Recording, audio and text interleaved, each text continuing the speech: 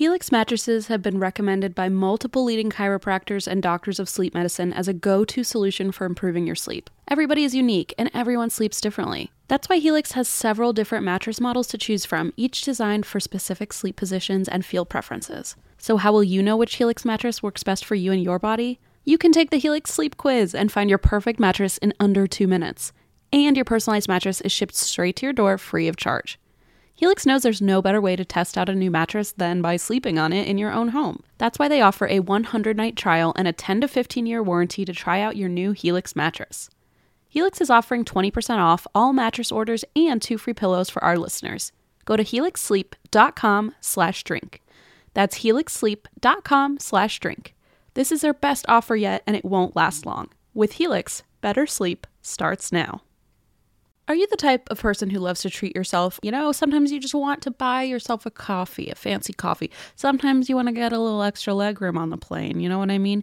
So if you ever treat yourself to the top options, other places like that, then why are we settling when we're finding a doctor? I know it's easy to fall into that rut, but your health is so important. Enter ZocDoc. ZocDoc is a place where you can find and book tens of thousands of top-tier doctors, all with verified patient reviews. ZocDoc is a free app and website where you can search and compare highly rated in-network doctors near you and instantly book appointments with them online. There's no more waiting awkwardly on hold with a receptionist. You know we hate that. And these doctors all have verified reviews from actual real patients. You can filter specifically for ones who take your insurance, which is so helpful. You can see who's located near you and who's available and who can treat basically any condition you're searching for. Plus, a typical wait time to see a doctor booked on ZocDoc is between just 24 to 72 hours. That's it. You can even score same-day appointments. When I moved to LA years ago, I discovered ZocDoc because I was so tired of having to call all these different offices and wait. It took hours sometimes to figure out which doctor in town could help me and which one took my insurance, but not anymore with ZocDoc. I was able to find everything from a psychiatrist to a GI doctor, and I did that all through ZocDoc, and the app has only gotten better over time. I still use it. I still love it. I always recommend it to people, whether you have phone anxiety like me or not. It couldn't get easier to find a doctor with ZocDoc. Go to ZocDoc.com/drink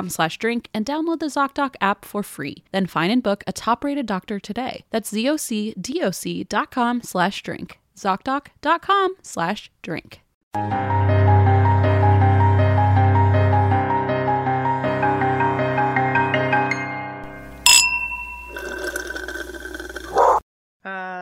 Okay, welcome to the show. I didn't know how to start. I thought that was nice. I liked it.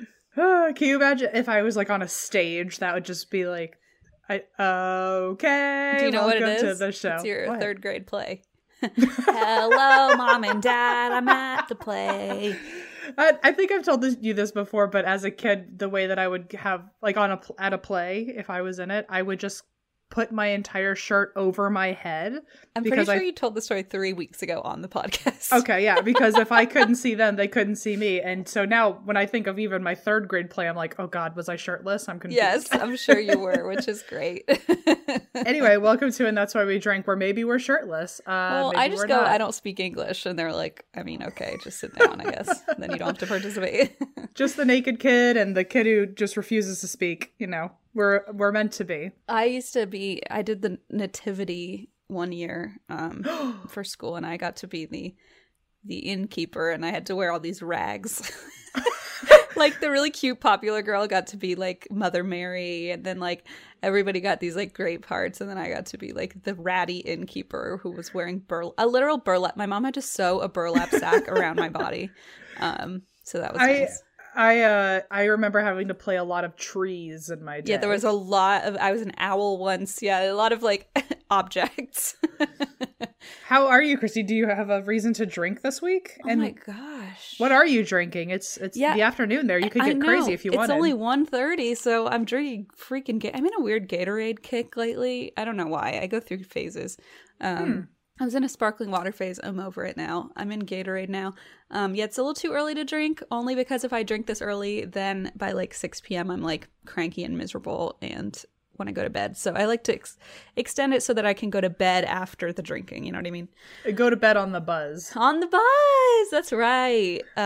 What's your go-to Gatorade flavor? I love all the frosts, you know? Oh, I love we did a purple talk about frost. this. Yeah, we've had this conversation literally 2 weeks ago, but But yes, anyway, why do you drink? I don't really have a reason except that it's like finally 75 degrees every day here. It's gorgeous. They reopened the dog park. It's beautiful. We donated some money to open the dog park, and they have a brick in front of the dog park that says Geo and Juniper. And it has like a little design on it that I made. That's so sweet. So we're very embedded in our new neighborhood now, is what I'm saying. But yeah, wait, why do you drink? Because I'm not very invested in my dog park, and also it's not 75 degrees here, and I still have not been vaccinated, so I'm just like, oh man, your life sucks. I'm just like living in the past over here. Anyway, that's why I drink. I don't think I have a legitimate reason, like a super legitimate reason. Once your reason was that like you were like tired, so I think once your reason was that your glasses, you had to buy new glasses. Like your reasons aren't always quote unquote legitimate, but usually the reason I drink is out of mere inconvenience. Inconvenience. But I will say the escape room is going very well. A lot of people have been reaching out by the time people hear this, I won't be doing it anymore. But for this whole week, I've been taking several hours a day and helping people out through the escape room if they need any help. I've been available from like 4 to 7 and like had my DMs open. And it has been a race to the clock every time. We've gotten people out of the escape room, but there have been some people who see my post like way late, and at like 6:59 they're like, I'm about to start the game, and I'm like, no. So yeah, I haven't started yet, but only because I've gotten wildly swamped with my notes this week for whatever reason, and then B, I wanted to make sure I like could film it, and the stars have not aligned, you're fine. I'm preparing. I will say Amanda from Wine and Crime was my first guinea pig. Hey, when I posted something about it, or she texted me right as I was in the middle of posting it. So she caught me in a frantic moment, and she was like, I love escape rooms. So I was like, look, if you want to be my first round at this, give it a shot. So thank Amanda from Wine and Crime. If it's too confusing, she gave me the green light on it was good to post. So there you go. Yeah. So you can yell at her if anything goes wrong. Yeah. Anyway, that's the only reason I drink is that I've just spent a lot of hours thinking about escape rooms. AKA, I feel like I'm becoming a crazy person. So, but that's it. Welcome to the club. Before we get started, I want to give a quick apology. Not really a quick apology, but a very sincere apology to a blog called Talk Murder with Me.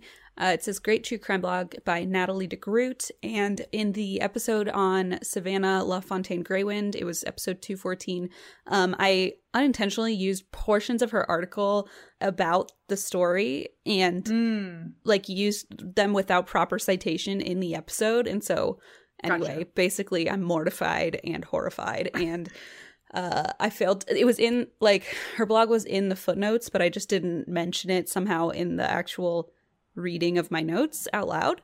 So, totally, but there are times where I'll just like I'll have a footnote at the bottom, but I'll just have the quote there. So when I'm reading it through, I'll just go, oh, and here's a quote. And then I just forget to say where it's from. So like, I totally get the accident, but also I totally understand the mortifying feeling, because we want to always make sure that people know that we're not trying to steal anything from anyone. So yeah, and I take it very seriously, especially when it's like storytelling about a murder case. Like I don't want to ever act like I told this story or I had this information myself or anything like that. So I want to make sure that Talk Murder with Me, the blog, gets the proper credit.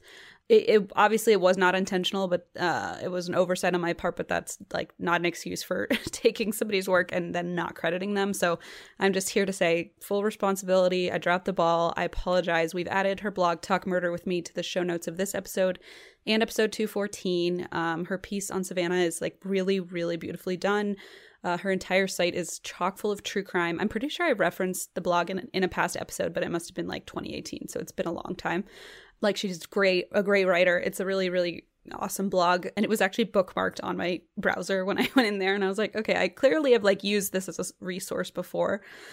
but have mentioned it in the past. So anyway, if you want to check that out, it's a really awesome website, and we've put the link in the show notes. So Cool. Check it out. I am so sorry, Natalie, and I'm going to be way more, astute from now on about following up on, making sure everybody's credited properly. There's truly no bigger fear as a podcaster than feeling like you used someone else's notes and didn't give them proper credit or yeah, because like that feeling, if it happened to you, would be so frustrating and infuriating and devastating. Like it would, if somebody took my, work that I worked my ass off on and then used it without letting anybody know to check the original source out, I would be very frustrated. So I fully apologize and thank you. And we've been in touch with Natalie, and she's been very gracious and kind. So thank you, Natalie. And check out Talk Murder with Me. It's really a great blog, and there's a lot of entries about some of the stuff we've covered and photos and all sorts of good stuff.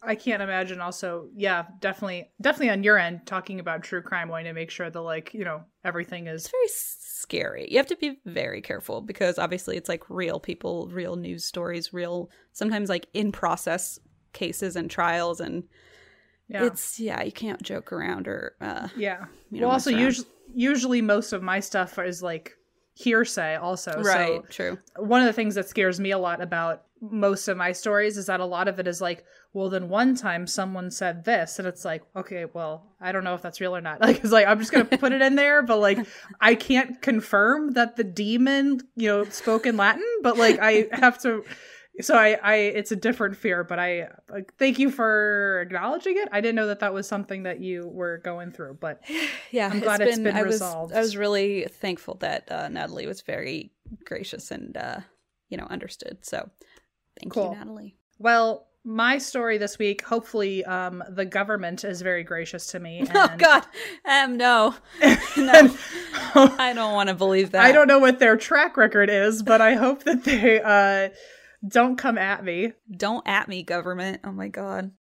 By now, you've probably heard about Burrow, a new kind of furniture company known for timeless designs, durable materials, and details that make life in your space easier. Last year, they brought their expertise outside with the launch of their outdoor line, which I love, and now they're adding more must-have pieces to the collection. For example, Dunes offers seating, dining, and lounger options, while Scout is a new folding chair upholstered in a chic woven fabric. And I think I'm going to get 2 of those for the balcony. Blaze and I love to sit out there in the evenings after Leona goes to bed. And I love the idea of having a good-looking, but also extremely useful and comfy place to sit outside. Made of durable materials made for all seasons, weather-resistant teak, stainless alloy, and quick-dry stain-resistant cushions with easy assembly and disassembly, this is the perfect thing for your outdoor space. They also just launched a new standing desk, Copilot, with adjustable height, a durable scratch-resistant body with built-in storage to make working at home easier than ever. I'm in the market for a new desk, so this is definitely going to be my next bookmark. And of course, there's Burrow's legacy seating collections like the Nomad and Range, now available in new colors. And Em and I, that's like the only piece of furniture I think we actually share is our Burrow sofa in the podcast department. Love that thing. And that's why We Drink listeners can get 15% off their first order at burrow.com/drink. That's Burrow, BURROW.com/drink for 15% off. Burrow.com/drink. Shopping for humans is hard, but shopping for your dog is easy thanks to Bark. Every month, they deliver toys and treats just for your pup because they deserve to be spoiled. At Bark, they send your dog a whole new collection of toys and treats made just for them every single month. Whether it's their fun plush toys from BarkBox or their ultra tough toys from Super Chewer, they give your dog exactly what they want. And for a limited time, they'll double your first box for free. To get your free upgrade, go to barkbox.com/drink. That's right, you can sign up now at barkbox.com/drink for this exclusive offer. This ad is now over. Let's go back to petting our dogs. All right. So anyway, hope the government is not mad at me, but the sources that I used were Vanity Fair and then a bunch of blogs. So let's see. I'm covering Bohemian Grove, which it sounds like you don't know what it is. No. That's a government thing? It is a government thing. Oh, it's a secret society thing. What? I've never heard of this, Em. So some of it sounds really fun. Some of it sounds really incredibly awful. Uh-oh. And because it's a secret society, I can only go off of what I've read, but I have no fucking clue what the truth is. It could just be like a good old boys club. Yikes. Or it could be like really fucking horrible. Okay. And that's where the mystere lies. All right. Okay, so I'm just going to start out with a quote from President Nixon, 1972. He said, "Anybody can be the president of the United States, but very few can ever have any hope of becoming president of the Bohemian Club." What? So the Bohemians, which I will get into the name of it also in a little bit, the Bohemians / the Bohemian Club / the Bohemian Grove / the Grovers is an ultra elite club. It is basically a summer camp for like presidents and movie stars and all the people you think are in the Illuminati. And so it was founded in Sonoma, California in 1872 or 1873. I think it was 1873. And basically the San Francisco area in general is all too familiar with the Bohemian Club. So there are somewhere between 1,500 and 2,500 members. I don't know if that means there are about 2,500 in total and 1,500 go every year, but 15 to 2,500 members. And it's basically elites spending 2 weeks away on this secret retreat to, quote, get away. Okay. And this, by the way, Bohemian Grove is like a real thing, but the secret part of it is not knowing what goes on there.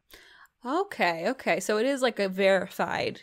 It's a legitimate place. It's it. just we don't know how insidious or politically corrupt or illegal the things that go on there are. Okay.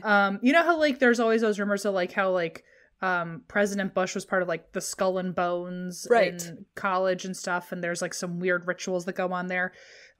Bohemian Grove kind of has the same lore of like, oh, like there's like weird sex stuff that goes on there, and there's weird occult rituals that happen, and so so there's that.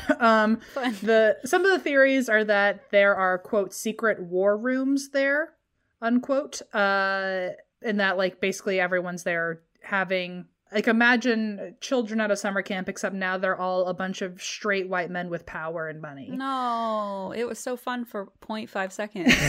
It was fun until we heard that it was men. So it originally wasn't a secret society, but in the 1930s it became more exclusive, probably because that was when I think some of the presidents started getting involved in it. And so then all of a sudden it became more of a swanky thing. Right. Apparently to join, you need several invites. So like you can't just apply. You have to, a bunch of people have to want to welcome you in. I've seen different things on different websites where the initiation fee ranges from $8,000 to $25,000. Just to even, like it would be more. Right? I feel like it would be more too, but like not to be like, oh, that's not much money. Obviously it is, but like, I mean, like if you're the president, country clubs are like quadruple that. You know what I mean? Right. Well, so I thought it was probably 25,000, but then one of like the more, basically I'm going to get into the fact that a lot of people have gone undercover and tried to like snoop around there. And one of the quotes that I got from someone who actually went there said $8,000, which is kind of shocking to me because I'm like, if me and all my friends really, really, really wanted to rally together, we could afford to go to Bohemian Grove then, you know? Like, it's still obviously a shit ton of money, but, like, it's not for, like, somebody like whoever you'd think, Bush or, like, what's his name, Elon Musk or somebody. Like, that's not money. Like, that's not a lot of money, you know? That's just, like... it's not exclusive. That's, like, that's chump change to them. Yeah. So I'm going to run with the idea that it's 25,000, but I have heard 8,000. And after that, the yearly fees are somewhere between $2,000 to $5,000. And then it's said that there's a waiting list that, again, based on different articles, I have different answers, but the waiting list is at least 15 years long. Some articles say that it's up to 33 years long. Mm-hmm. And they say thousands and thousands of people are on this waiting list and like literally die waiting to be invited to the Bohemian Grove. I just picture like skeletons still just like in a waiting room. Oh. Just a bunch of skeletons in line. Like, it's like the Beetlejuice purgatory where you're in the lobby. Aww. So who are the members? So they're pretty much everyone you think could be in the Illuminati. So wealthy big names either in the corporate world, or they might be movie stars, or a lot of presidents. Basically, if you are a Republican president, you probably have at least a guest pass. So some of the past members have been President Taft, President Coolidge, President Hoover, President Eisenhower, President Nixon. Do you hear the sound? What the hell is that? Is that a That's ferret? a dog. It's a dog. When I first moved here, Are you sure? I'm sure, because when we first moved here, I thought it was like a girl being assaulted outside. Oh God! I thought it was a fucking ferret. Jeez. Oh no, I thought it was like someone screaming for help, and I literally in the middle of the night, without like pants on, sprinted outside and like went to go like try to save somebody, and it was this fucking little rat dog. It's so annoying.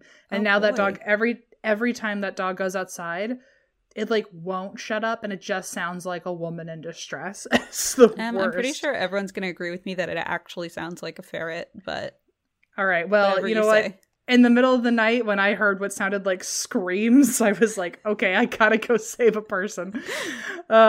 Anyway, a bunch of presidents, Nixon, Ford, Reagan, Bush Sr., Bush Jr., and then there's like the Rockefellers and Dick Cheney. Apparently Clint Eastwood was in there, Bing Crosby, Mark Twain. Okay, so what I'm sensing, sorry, now I'm just like totally derailing here, but, or at least going back a little bit, but like $25,000 to like Bing Crosby might have been a lot of money. You know what I mean? Or maybe like Taft or something. Like back then it would be a lot of money. Nowadays, like I'm not saying, oh, to me that's nothing. It's just like picturing like Beyonce like getting into a place and being like, oh no, it's $2,000 a year. What? If even, I mean, $8,000 is the smaller version that I've seen, and $8,000, I would never pay $8,000 for anything. I can't imagine. Like maybe a car, maybe a child. I guess, like if I were trying to have a baby, like but kidnap one. No, like I'd be like a legal means of getting me to have a child. But like even then, I'm like, whew, that's an expensive number. Well, it's a big chunk of change, and I mean, like, but for somebody like Beyonce, $25,000 is like nothing. I mean, yeah, like it's just not. For like, I mean, not that I don't know if Obama's a member of the Bohemian Grove, but like if a president today, if someone was like, I need $8,000, he'd be like, okay, whatever. It's just baffling that that's so, that's it's gotta not be the right number, or it's gotta be an inflated. I have some secret intel that I can't say on the show, but I'll tell you later. Maybe I probably already told you about this girl I knew who went to this gym I used to go to for like 8 weeks, everybody. And she worked, her job was basically like, she would serve drinks at like really swanky, like she was really beautiful and young, and like they would literally hire people based on what they looked like to serve drinks at these like crazy parties, exclusive things, and dinner parties. Mm-hmm. And she went to like this really, really, really wild one. And she's like, well, I signed an NDA, but like, what are they going to do? And I was like, okay, I want you to tell me, but also like, ooh, they'll probably kill you. I don't know. And so she started going on and complaining about it. And I was like, oh my God, it's like everything you would think about a secret society and how like kind of effed up it is, like actually in real life that she saw it. And I was like, oh my God. But so there are all these people there, and but it cost like, I don't know, $25,000 a person just to even like have a dinner there. So oh my God. Yeah, but like for people who have billions of dollars, that's like nothing, you know? Wow. Whew. Well, okay. Well, that person has access to the Bohemian Grove probably, or at least knows one or two things. Maybe that's where she was. I don't know. I mean, maybe. I have one friend in New York who has told me some pretty wild stories because they were a paid host at some like exclusive secret parties and stuff like that. But I never even heard anything that luxurious. Well, I actually heard the trashiest things about it, but it was at house, so that's why it was so expensive. But like, I got she showed me photos of his bathroom because I probably am gonna get in trouble. She showed me photos of his bathroom because there's some weird, like I actually saw actual pictures and I was like, holy mother of God, this guy's weird. Let's keep all this in, but bleep out the person's name. Let's do like a beep. Yes, good idea. Tell me about what it looked like. So there were all these like different Barbie dolls, and they were all like posed all over the walls in different sexual positions. What?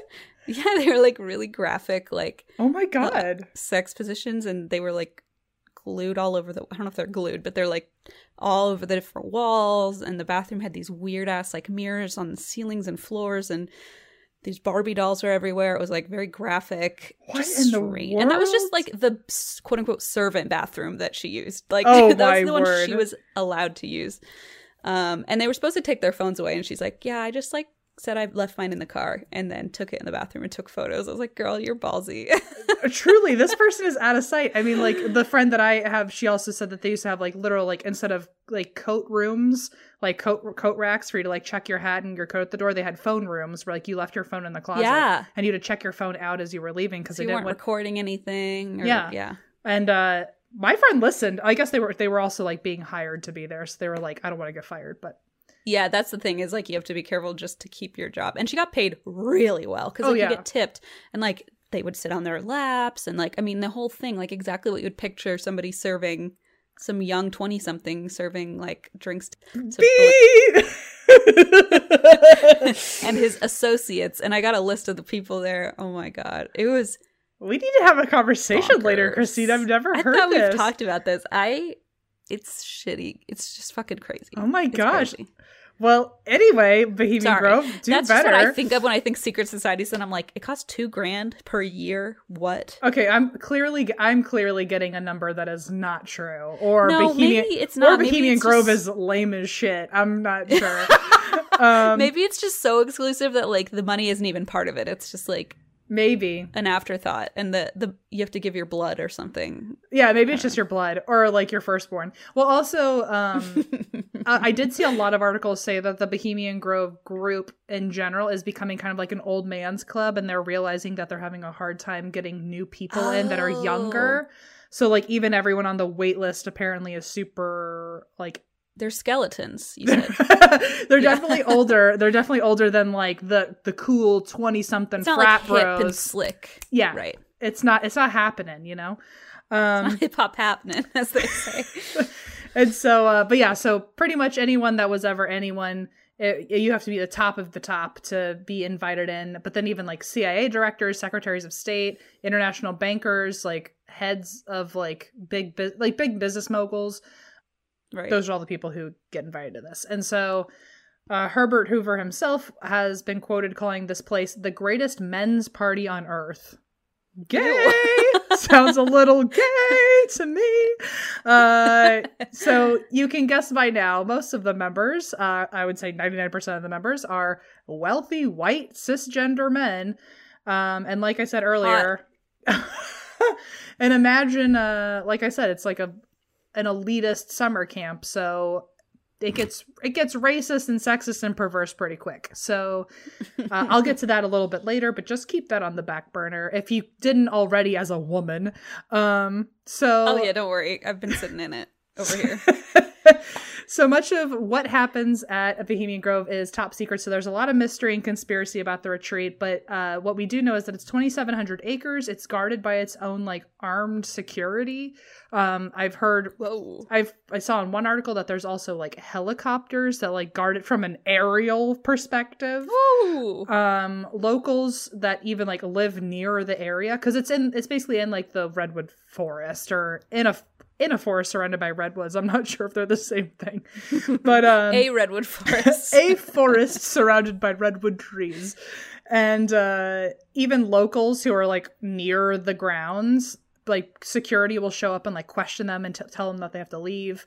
According to some people who have broken in, apparently the security is not all that it's chalked up to be. One guy even stayed for 7 of the 16 days and like didn't get caught.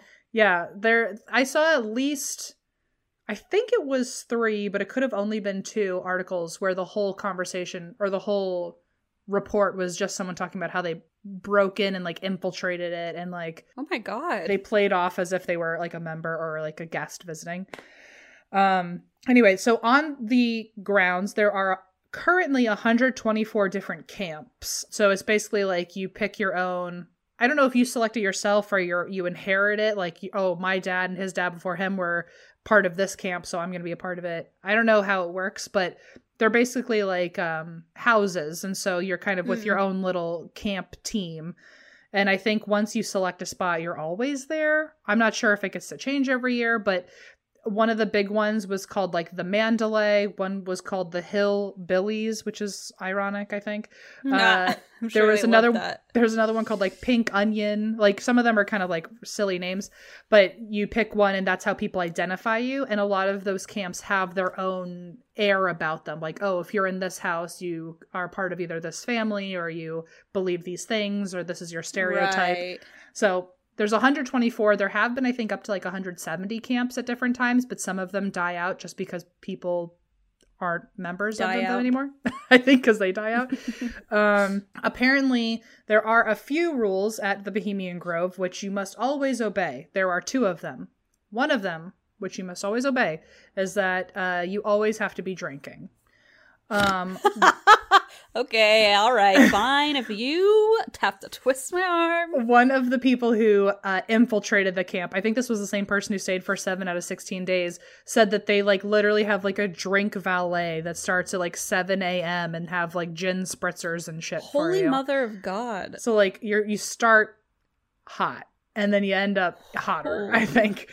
So that's one rule that you have to follow. The second rule, there's only 2 rules. One of them, the drinking one, definitely they are strictly enforced on.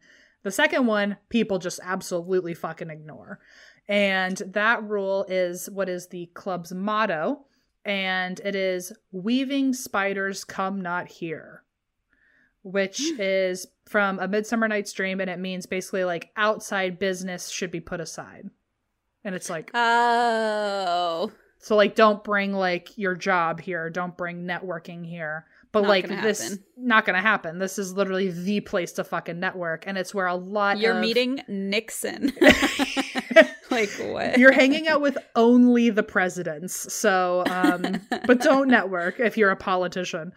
Yikes. So... It's obviously not taken seriously. There's a lot of political and business deals that have come out of the Bohemian Grove. One of them apparently was in 1942. There were meetings there for the Manhattan Project, which, so it was a bunch of government and military officials and scientists. And the meetings that happened there led to the creation of the atomic bomb. Holy, I don't like that. They're all wasted out of their minds at 7 a.m. and are like, I have a great idea for a huge bomb. Yeah, I have this idea where we're going to just fucking explode an entire part of the blow world. Everybody up.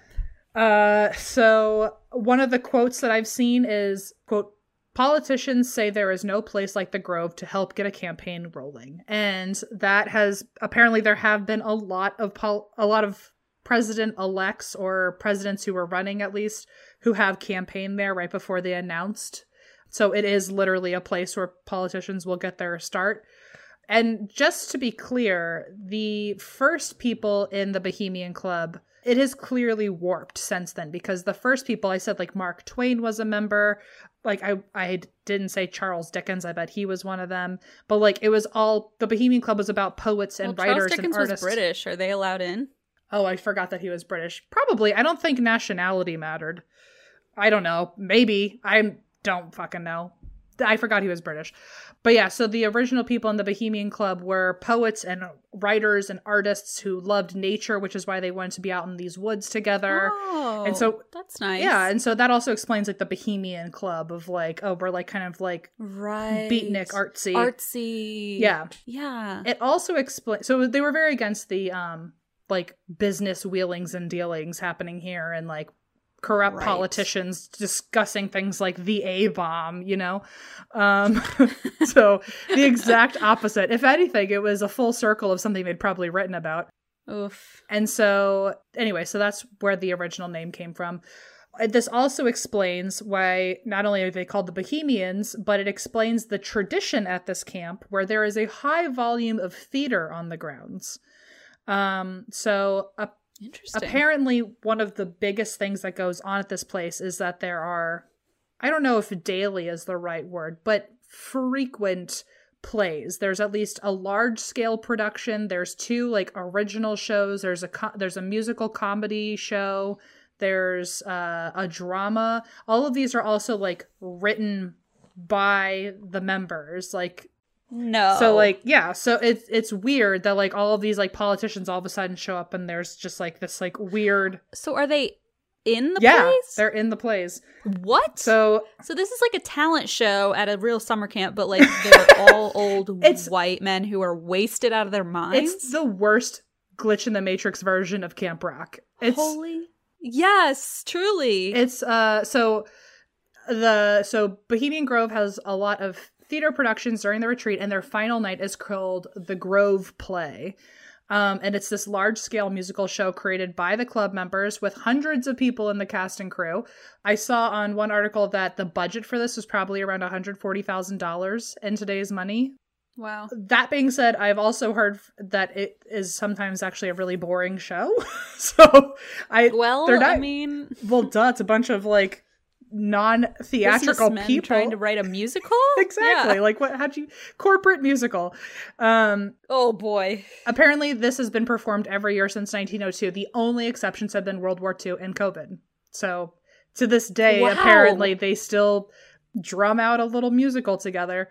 That's bananas. Also, interestingly enough, a lot of what goes on at the Bohemian Grove, there's apparently a lot of like weird streaking and cross-dressing. There's a lot of I'm not surprised by that one bit. I'm not either, but it's interesting. It's worth noting, I think. But yeah, yes, so for sure. So there's a lot of art and theater that usually you wouldn't hear people putting this time into, and from what I see, they're part of the production. So somehow Vanity Fair discovered or got their hands on one of the Bohemian Grove schedules. And when I say somehow, what I mean is I ended up finding out that someone that works at Vanity Fair did their own recon and found and ended up at the actual grounds themselves. And so they did this kind of like investigative thing. Wow. And it's just weird because you would think out of all the publications out there, Vanity Fair wouldn't be the one on top of this. Like, I just think of like, maybe, I don't even know which one I would think of, but to me, Vanity Fair is more of like I don't know, more feminine magazine versus like this old boys club in the woods. I don't know. I feel like Vanity Fair always comes out with these like intense, like mysterious pieces. Like they're good at like the. Oh, really? Yeah. I feel like they're really good at those long form, like expose type pieces, I think. Oh, okay. Well, there you go. There's proof that I don't read Vanity Fair. I don't know why I assume that. Maybe the word vanity is in it or something. Yeah, I think the name is kind of misconstrues a lot of the either way, behind it. I didn't mean any shade to Vanity Fair because I used one of your articles and it was very telling. So you did a great job. But I have a lot of true crime sources from there. They write a lot of like long form pieces. Well, I eat my words, Vanity Fair. So so let's talk about this schedule. Mm-hmm. Let's, please. I'm so curious. So some of the things at I'm trying to figure out how I want to word this. What they found with Vanity Fair, and I think there was also another article that found a full program, is that there are, like I said, 2 original plays, an art exhibit, there's the musical comedy show, there's lectures on things every day. So there's this lake that all these things are done at the lake. There's like, that's where like basically the big meeting place.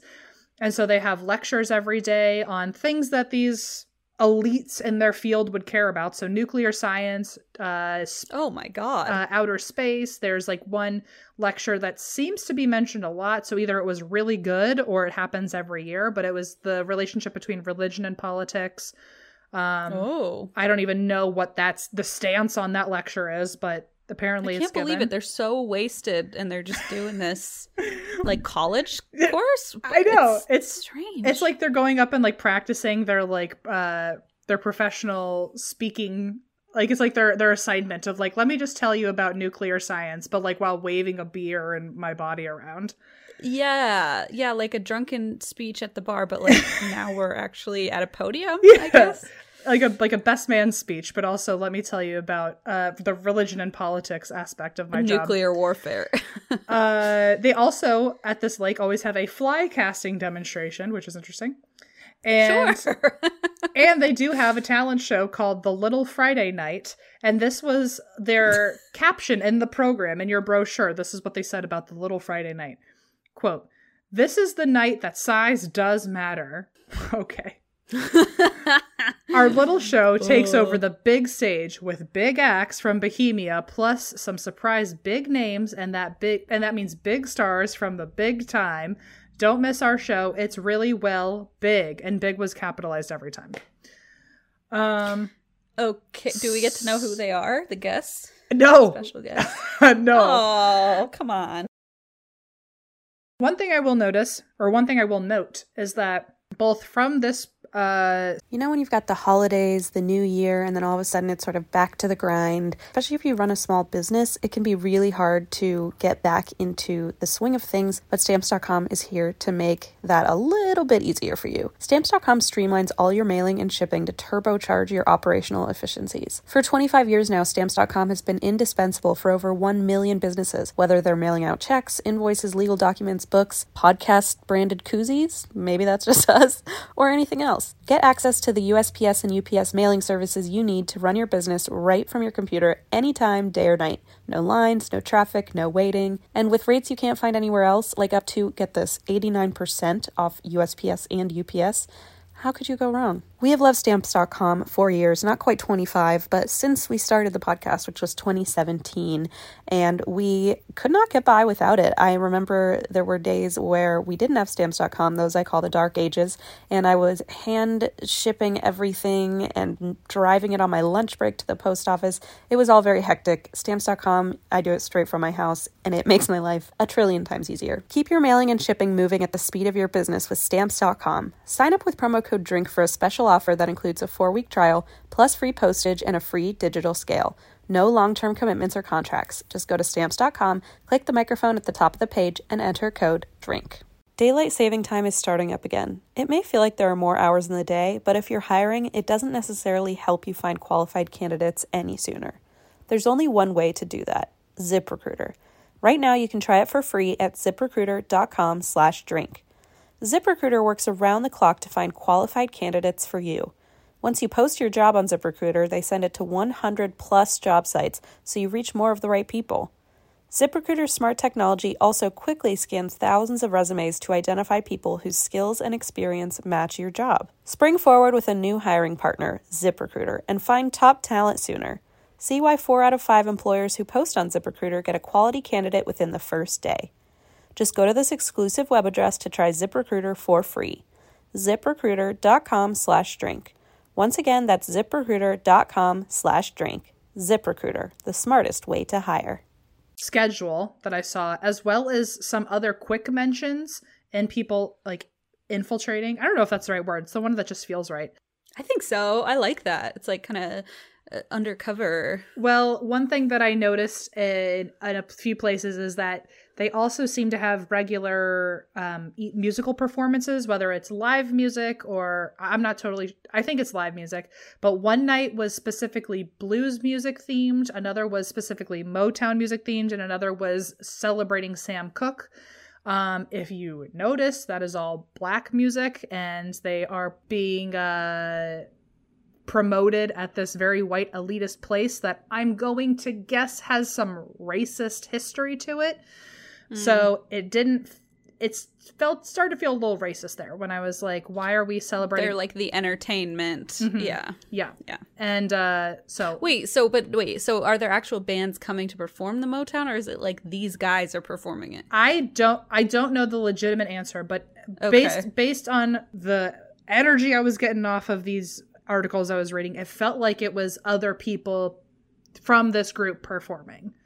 Oh no. Okay. That's oh boy. Okay. That's how it felt. I don't know if that's right. Even if they did bring in people, I still don't love it that they're only bringing in either other white people to perform Black music for them, or they're inviting Black performers who wouldn't usually feel welcome in this space to entertain. No matter what, I don't really like the entertainer. Yeah. It's kind of weird. It's weird. Felt a little racist, so I wanted to just get that out of the way. Also, there was some controversy. I think this was also the Vanity Fair article, that there was some controversy about logging in the area and that they were getting rid of the big redwoods and Douglas firs for land development so they could expand the grounds. Oh, no. I don't know enough about like the crisis, the deforestation crisis or the logging crisis to give more information than that, but it was clear that there was some issues with that. There were some people who had even left Bohemian Grove because of what they were doing with the trees and were trying to make like a retaliation group. So, well, especially if the original point was like to be in nature. Mm-hmm. Yep. Anyway, so I wanted to bring those up. And I also want to talk about the weirdest part of this whole thing. Somehow radio TV host / conspiracy theorist / overall trash man Alex Jones. If you don't know him from InfoWars, he's apparently obsessed with Bohemian Grove, and this was like his big break, was him documenting. He was one of the people who infiltrated Bohemian Grove and actually got on film one of their weirder ceremonies. And I don't really ever in my life want to give that man any credit, but I will say this was probably him with his finest work. Okay. I'll just only because it was caught on camera and therefore I can see it with my own eyes. Yeah. But like, so, and you can find it. It's called Dark Secrets. It's on YouTube. It's 2 hours. So I'm going to be completely honest. Holy shit. I did not watch the entire thing. So, please give me some slack there if I missed something from that documentary. So he caught what is called the cremation of care ceremony. What? And it's on like that. It's on the first night. It's actually like, it's more metaphorical than anything. It's the first night of the event, and basically the cremation of care, or getting rid of your care, is getting rid of all of your worries outside of this retreat. The whole point is for you to like forget your issues at home, forget your issues with work, just come here and like get away and take a break. So this is almost like they just wanted alliteration involved. Yeah. Like they couldn't just say like, oh, like throw your cares away. They had to be like, cremate your cares. It's big, toxic, masculine men who think that they're all tough and shit. So they're like, cremate your cares. Because God forbid you talk about your cares as if you have emotions, except right now when they're on fire. The way you just said that sounds like a little Bagel Bites action. Cremate your cares. He literally would. Is this the spirit of a grandmother who wanted to cremate her cares? So, anyway, so it's, at least nowadays, I don't know what it was like in the past, but at least nowadays it's more of like a ceremonial, symbolic, like today's the first night of the retreat, like let's all just like have a good time. But it comes with like some secret society flair to it. So there's people in robes and shit, which is really creepy. Oh no. So this is in 2000 when Alex Jones and another person, they together went in to Bohemian Grove and brought cameras. So the cremation of care. So what they found was that basically folks all gathered by the lake. There's the owl is like their big symbol of Bohemian Grove. And so there's a lot of owls everywhere. And one of the main owls. Well, you know what? Hold on. Can I pitch something? I have an idea. So remember how I was an owl in the play when I was growing up? You said it earlier and I was like, this is so beyond. For real, I could go get my costume and then I could infiltrate and just stand in the corner and nobody would ever. I had water in my mouth. Nobody would ever know, Em. Nobody would ever know. I'll go like this. This is what I did in the play. I think, is that the voice of the wise owl in the woods cremating our care?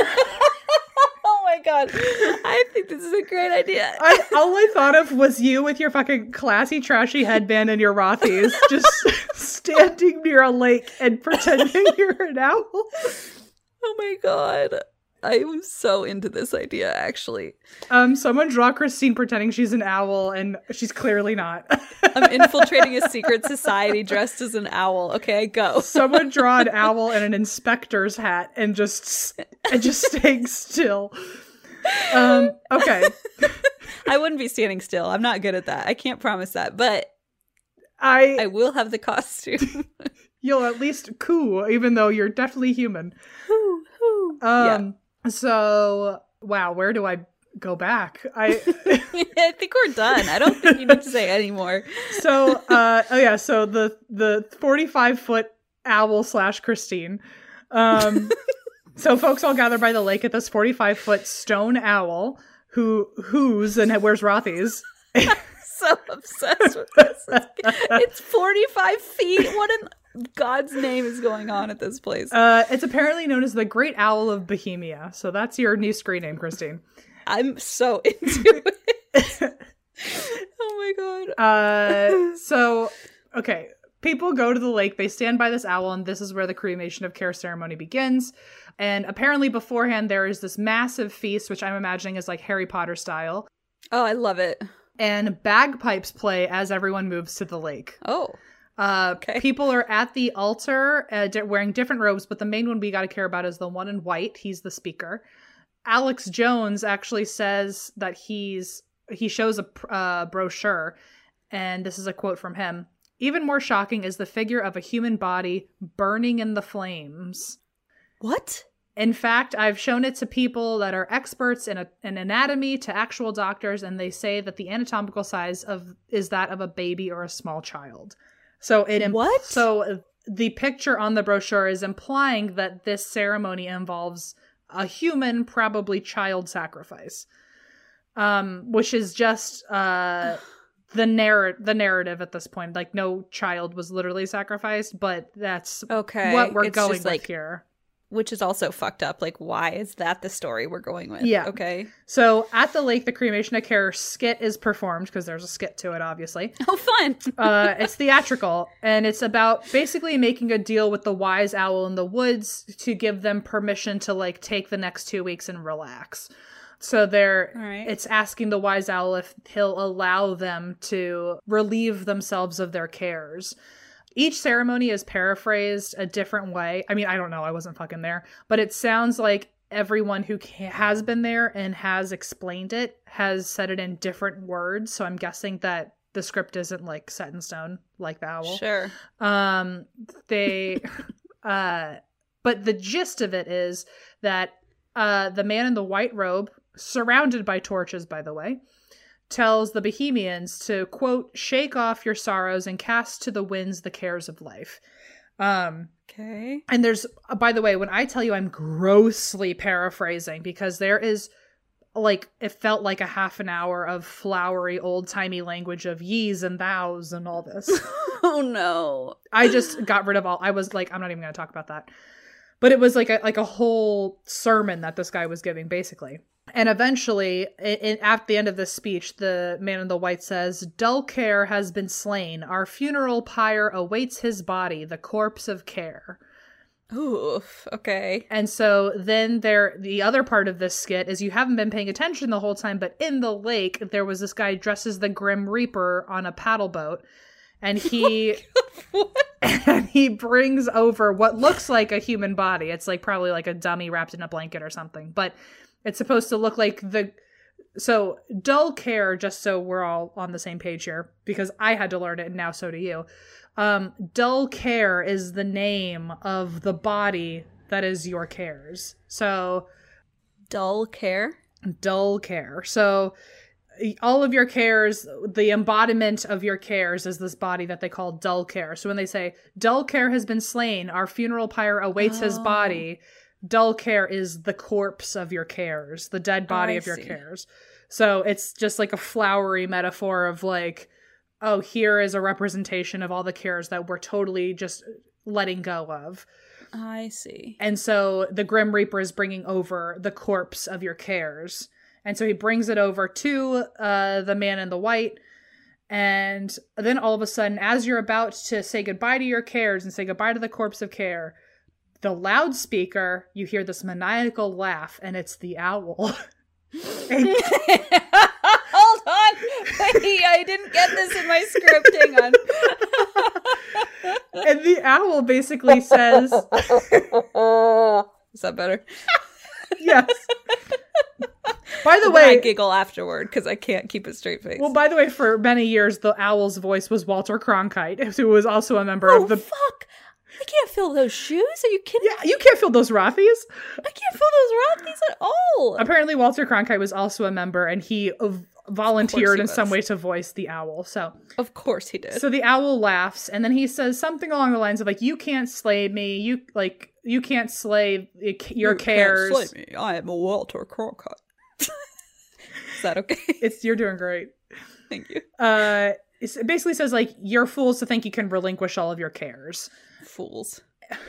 And the man in the white says, we know we can't ignore our worries forever, but we come here every year, quote, for fellowship to take time away from those cares. And this is another quote from that flowery stuff. The white man tells the man in white, also the white man. Which one? The white man in white tells Walter Cronkite / Christine / the owl, Thine malevolence, which ye pursue, has lost its power under these friendly trees. Which basically says, like, you trying to scare us about, like, relinquishing our fears and relinquishing our cares. That's of the past. We're here to have a good time. Do we have your permission to just hang out? And basically the owl says, you're going to try to burn me? I spit upon your fire. And then there's a firework. Shut up. And then the man in white says, oh, owl, we're begging for this. I'm paraphrasing, but he says, like, please, please, please, like, don't spit upon our fire. Let us burn the corpse of care. Let us not have these cares anymore. And then there's this huge, music playing. I think it's the owl singing the lyrics. And basically the lyrics say, the only way you can conquer your cares. This is not the literal lyrics, but only way. Sorry, I'm preparing. Basically, the gist of the lyrics is that the only way you can conquer your cares is with fire from the lamp of fellowship, which apparently burns eternally. And by eternally, I mean for the week of the retreat. So then the man in white, basically the owl is saying, yes, you may now burn the corpse of your care. So then the man in white takes an unlit torch, sticks it into the eternal lamp of fellowship, and lights the fake body on fire. And he burns the corpse of care for all of us. And he says, quote, "Begone, detested care. Hail fellowship's eternal flame." And then there's what I imagine a fireworks show. And everyone's excited because we've all relinquished our cares and we can have a great retreat together. This is bananas. So here's where a lot of the controversy also starts coming in, or at least the conspiracies behind it, because apparently from those who have seen this skit play out, they say that it nods to a lot of Babylonian or Druid rites, or one reporter even said that when they saw this happen, they also saw a bunch of little upside down crosses around the lake catch on fire at the same time. Oh my god. Which feels like a no-no ominous from the white Protestants. So mainly the theories claim that Bohemian Grove ceremonies focus on these gods, none of which you hear about in the Bible, I think. Baal, B-A-A-L, focuses on the Druids. It focuses on Bacchus, who's also the Greek Dionysus, who is the god of wine. And the revelry. Yes, god of wine, celebration, and sexual freedom. Mm-hmm. So the Druids, and no one's been able to confirm any of this, but a lot of people have found connections to like, oh, so that sounds like this part and that sounds like this part. And the things that you're saying sound like they're part of these rites. So people have kind of mishmashed them together to blanket statements say that this is some occult shit. I see. Especially the Druids part, because they said the Druids have an interesting connection to groves because in paganism, grove means a learning center. And interesting. Also, the owl, who is like a symbol in general of wisdom, of course, that would be inside the learning space. So, like, there's an owl in the grove. There's the wise savior or whatever in your learning center. I don't know. So it's just an interesting thing to note. Also, to add to the conspiracy theory / secret society aspect, owls have been seen in different kinds of brotherhoods before. They've been seen, I think, in the Illuminati. They've been seen in the Freemasons. A lot of people say that there's an owl on the dollar bill, which signifies Freemasonry. Also, we never aired this episode, and I would like to redo it because I think it was kind of trash. But when we did our second DC live show together, the one where all my friends and my family were there, that's the show that I feel like I butchered. And I covered the DC road layout and the conspiracies. That was cool. I would like to redo it. I feel like I didn't do it justice last time. But I'm trying to remember what my story was, because maybe we could just redo that. Yeah. You should redo that story either way. Thank you. I think I should too. That's really there's cool. For those of you who weren't at that show, there is a conspiracy it's just your family, so if no one else fit in the venue. Mom and Deirdre, you can leave the podcast. You don't need to listen.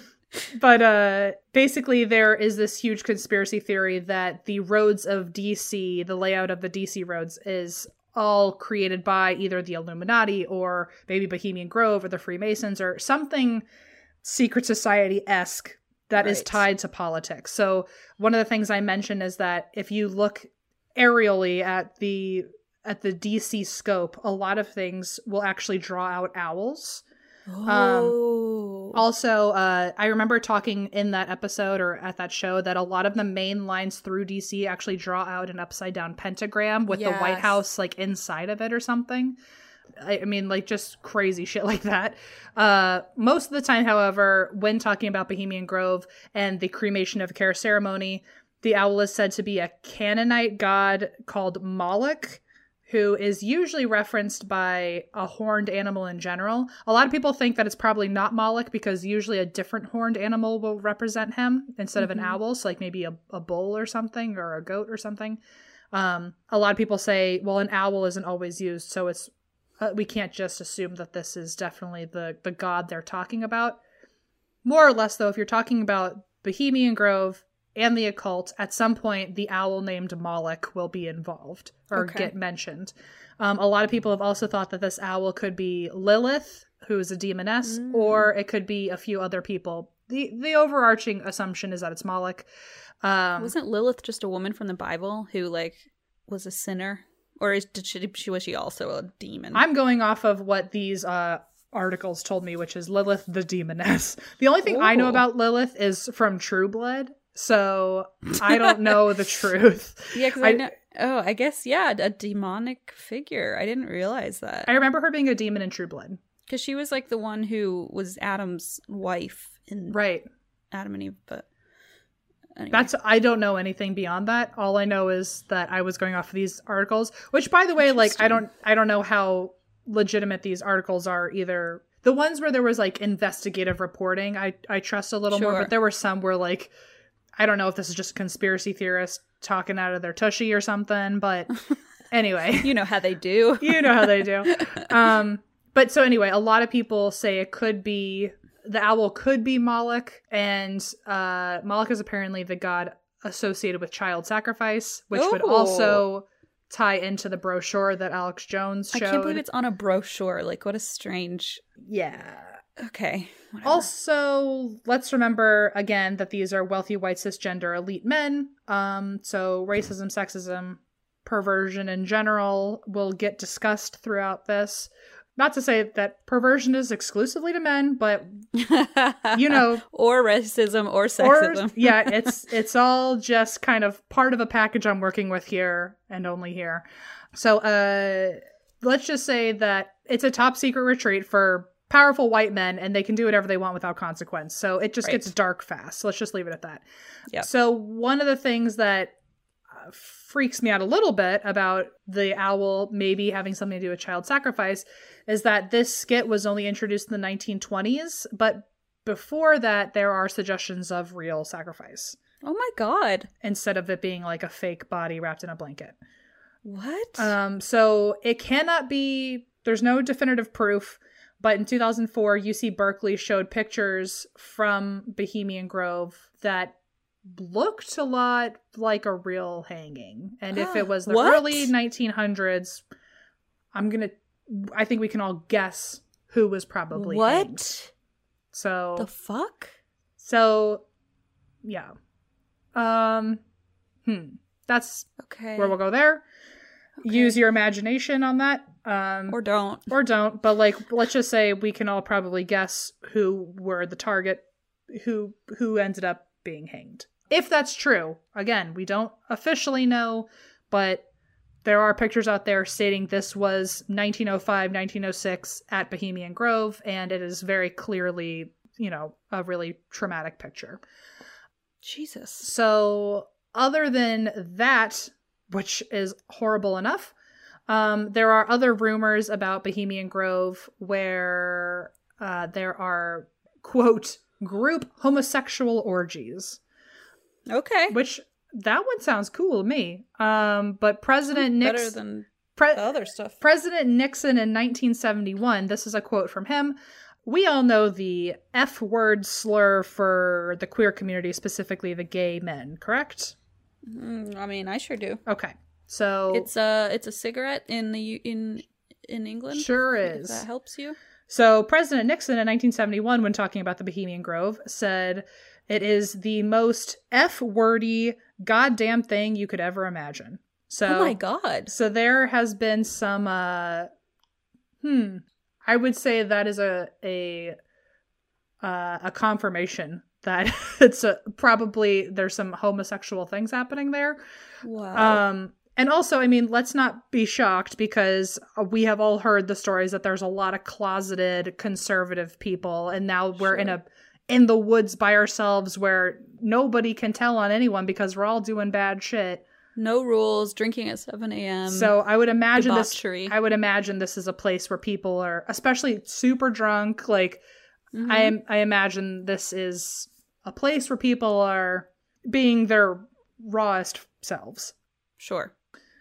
So there's that. One article, Who Rules America, they talked about an aspect of Bohemian Grove where a priest, during some of this at one point, during a lecture, I think, a priest or someone dressed as a priest and another person dressed as like a tree fairy or a tree spirit or something. They talk about how, quote, a man's heart is divided between reality and fantasy, and how it is necessary to escape to another world of fellowship among men. So it sounds like it's alluding to like, hey, let's all really be ourselves once and for all here now that we're separating ourselves from reality anyway. Okay. Here's another quote from that same article.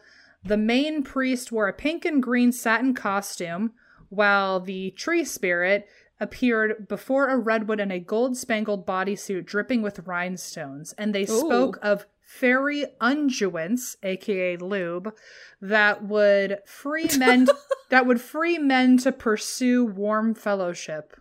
Whoa. So it just sounds like that's the beginning of a sexcapade if I ever heard one. Oh, yeah. So that I'm fine with. Of all of the things that I'm hearing is that all of these closeted gay Republicans and closeted gay conservatives and closeted gay politicians or whoever they are, they're all just finally being themselves in the big gay forest. That's great. Super duper. What I'm not cool with is this racism allegation. No, sure. Or they could just not even be gay and just be like, fuck it. Right, you know? right. I mean, yeah. That happens too. That's true. And what happens in the woods stays in the woods. And that's until not Vice, Vanity Fair gets involved. Until Vanity Fair finds out and they go, right. So, okay. That I'm cool with. Now it's about to get really rough. So I just want to maybe do a quick trigger warning. Oh, God. Oh, no. Skip ahead like 2 minutes and we'll be done with this. Okay. Just How do I do that? For if you happen to be triggered at all by sexual trauma in any way. Fuck. So apparently there, not only was it all potentially consensual man-on-man sex at this, but there were also a lot of sex workers who I'm just gonna completely scratch out the word sex worker and put sex slave. Oh. And people were brought in to Bohemian Grove for, quote, extreme sexual games. But were they like consenting to this? No. Wait, what? They were not. They may have started out consenting. They were not consenting by the end of this. What? So apparently there was also allegations from these I'm going to say survivors of slavery, of human trafficking. But there was also apparently exploitation of children. Apparently there was a, quote, ritual murder. So if all of this happened, that means human trafficking is a very real fucking thing that happened there. One of the most loud voices to this is Kathy O'Brien, who is a survivor of this. And she wrote a tell-all called Transformation of America. Trance as in like a hypnotic trance. And also wrote another book. I forgot to write it down here. But if you look up Kathy O'Brien and Bohemian Grove, you'll find a lot more detail on this if you care to know that. The only quote I'm going to say is just a very, very, very quick paraphrasing of her experience there. And also a very, sadly, this is the lighthearted version, but I don't even want to get into the shit that I read. But Kathy says, quote, slaves such as myself were subjected to ritualistic trauma. I knew each breath I could take could be my last. Slaves of advancing age or with failing programming were sacrificially murdered at random in the woods, in the wooded grounds of Bohemian Grove, and I felt it was, quote, simply a matter of time until it would be me. these occultist sex rituals stemmed from the scientific belief that mind-controlled slaves required severe trauma to ensure compartmentalization of the memory. I was told, and this is from a separate article, but the same person. She said, I was told, quote, the next sacrifice victim could be you. Anytime when you least expect it, the owl will consume you. What the fuck, Em? And that's the most lighthearted thing I can tell you. That it really, she does an excellent job of giving you as much detail as you could possibly want. But also, if she went through this shit, that woman deserves every good thing for the rest of her life to come her way. What the fuck? So if that's true, I hate like not outwardly being like, I believe, I don't know anything, so I don't want to say anything. You know what I mean? I'm going to absolutely just ride with what she's saying. I'm not going to tell her she's wrong. I'm not going to say it didn't happen. I also just don't want to get sued by massive politicians in Right. Bohemian Well, Grove. I mean, that's just her version of events, which, if it happened, are fucking awful. If it happened, this is fucking terrible. So God. You'll notice in that quote, I said the phrase failed programming. Yeah, I noticed. It said, I'm not going to say the whole part in case people have already fast forwarded, but basically I made mention of like things happening to specifically the slaves who were older or, quote, failed programming. And so basically this leads into a whole other thing, which I have not even begun to cover because it's very overwhelming, because I want to cover this. And I know it's going to be like a QAnon multi-parter, so I haven't even touched it yet. But failed programming comes from Kathy allegedly also being a part of MK Ultra. What? Kathy suggests or claims that a lot of members of MK Ultra, once they were in a trance, they were human trafficked into Bohemian Grove. Oh my God. She also claims, and these are all claims that you can find in a few places, but Kathy claims that her time at the Bohemian Grove, presidents including both Bushes, Reagan, Ford, and Bill Clinton have all abused her in her lifetime in the, quote, underground room. I just don't even know what to do with this information. She also says she's been to Bohemian Grove a lot, and there are cameras in each of their, quote, sexual perversion themed rooms. So there's different rooms for different things, and she has information about all of it. But basically, Kathy could be making all this up, but there are at least, including Kathy, there are 3 different people who have come forward about all of this, and I guess their stories were similar enough that it should be worth mentioning that they have all said things, and I guess they've also described places that it's like unmistakably Bohemian Grove. I think one of the I didn't put this in my notes, but I think one of those people was, he said, I was too young to realize it was Bohemian Grove at the time, but like in my descriptions, it's obvious. I think he said unmistakably Bohemian Grove. So this is a quote that I saw after I read that there are 3 different people who have come out about this stuff. Quote, and the government has not dismissed their accounts as false or unsubstantiated. It has simply refused to investigate, which is yikeroonies. Interestingly, to Kathy's point, Kathy says that the first president to abuse her was President Ford, who was also the first to really take advantage of executive privilege in 1947 when the CIA was being investigated on abuse allegations from programs including MK Ultra. Aha. Plus, the director of the CIA when MK Ultra was launched was also a member of the Bohemian Club.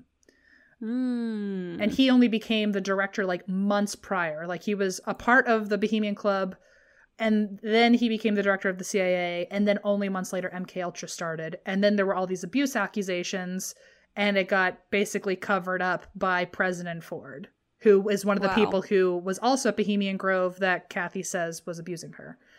And like I said, the club is exclusively male, which means up until today, women have not been allowed to join since its founding. They aren't even allowed to be hired there.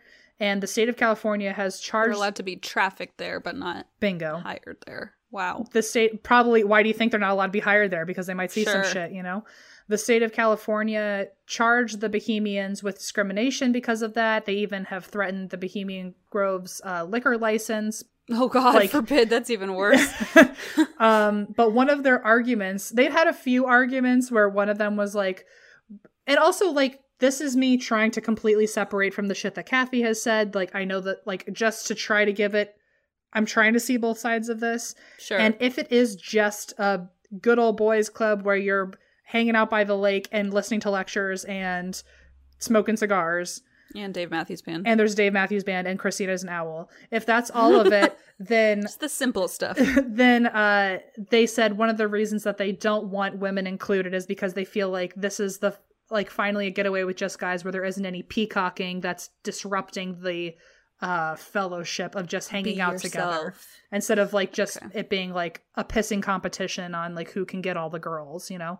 So that's one of their big arguments. Another, like, lesser serious argument, but an argument nonetheless that they literally use, I think, like, in court, one of their baby arguments was that, well, men urinate, this is a quote, men, quote, urinate in the open without the use of rudimentary toilet facilities, and the presence of women would, quote, alter the behavior of its members. So, I knew it was going to be something about pissing or periods. I mean, for God's sake. It's literally like they just want to be able to pee wherever they want without women being grossed out by them. So an obvious fact that goes without mention here is that the Bohemian Grove members use a lot of sexual euphemisms when talking about the Grove. Even the physical location, they talk a lot about how the trees are, quote, towering shafts. There was one tree here that was apparently over 300 feet, and there's a plaque next to it that says, quote, I love this tree as the most sound, upright, and stately redwood in the grove. Let my friends remember me by it when I'm gone. Yikes. And then in 1922, Peter Martin Phillips wrote a dissertation on the sociology of the San Francisco Bohemian Club and was able to pinpoint a lot of conversations that have to do with in either big business or politics that all started from Bohemian Grove. So one of them was when they mentioned the atomic bomb. Others have been when, like, I think Reagan and Nixon were, like, figuring out, like, how their campaign would go or something, or like, but there's been a lot of conversations that could get placed back to their place of origin being the Bohemian Grove. Phillips also asked a few people why men actually enjoy the Bohemian Club and why they want to join. And one response was, quote, the Grove is one of the few places where men can go for ritual and bonding experiences. In the Grove, something mythical occurs that allows white males, who now feel under siege, to gather and celebrate themselves. Ugh! They don't have anywhere else to do that. Anyway, that's the final quote and the final part of Bohemian Grove, and take what you will from it. It sounds like there's some racist undertones, which does not shock me. It sounds like there's some real sexual perverse undertones, which also sadly does not shock me. But at the end of the day, it could just be a group of white people playing croquet together. I'm not sure. So... And pissing everywhere. And peeing all over the place. In which case, I still don't really want to be a part of it or involved in any way, so... Right. Well, there you have it. Not my scene, you know? Not your scene. What a time. Sorry that was so long, Christine, but... No, that was great. That was, like, something I've literally never heard of before. I'd heard of it very passively. I knew of, like, I think because I'm scared to cover secret societies because I don't know what kind of Pandora's box I'm opening in terms of research. But I had heard of Bohemian Grove and I was like, yeah, I'll get to it eventually. And then I read it and I was like, oh, shit. I had no idea. I've never even heard of it. My God. Whew. All right. Okay, well, I have something for you that you already know what it is. Yes, part 2. Part 2 of Richard Ramirez, the Night Stalker. Dun, dun, dun. So the last thing I remember is, first of all, I remember your storytelling was mwah. Because thank you. That's nice. You really found, like, the perfect spot to, like, a good halfway point of, like, they finally are about to, like, get the ball rolling on investigation or something. Well, you know, I like a good cliffhanger. We were at the dentist's office. Oh, that's what it is, because he's about to come back in to get his teeth fixed or something, because something hurts really bad. And I remember this fucker and his stupid footprints and how much I hated that his shoes got us nowhere every time. Well, the footprints are back. Okay. Baby. And we are currently still at the dentist's office. So the last thing that happened is that the suspect had visited the dentist on July 3rd, and it was July 9th. So they had missed, since they didn't get access to the fingerprints on the car, they missed him by a few days, which was very frustrating. And then Salerno, one of the detectives, had a friend who was a dentist, and he brought these x-rays to that friend who said, I can tell you he's going to be back. He's got an impacted tooth and it's going to be killing him soon if it's not already. So they are thrilled. They're thinking, okay, he's going to come back. So they put 2 police officers on surveillance of the dental practice, and then they wait. So that's where we were. Okay. Part 2. A few weeks went by, and the police force decided they were spending/wasting too much money on having these 2 officers doing surveillance every day. Ugh.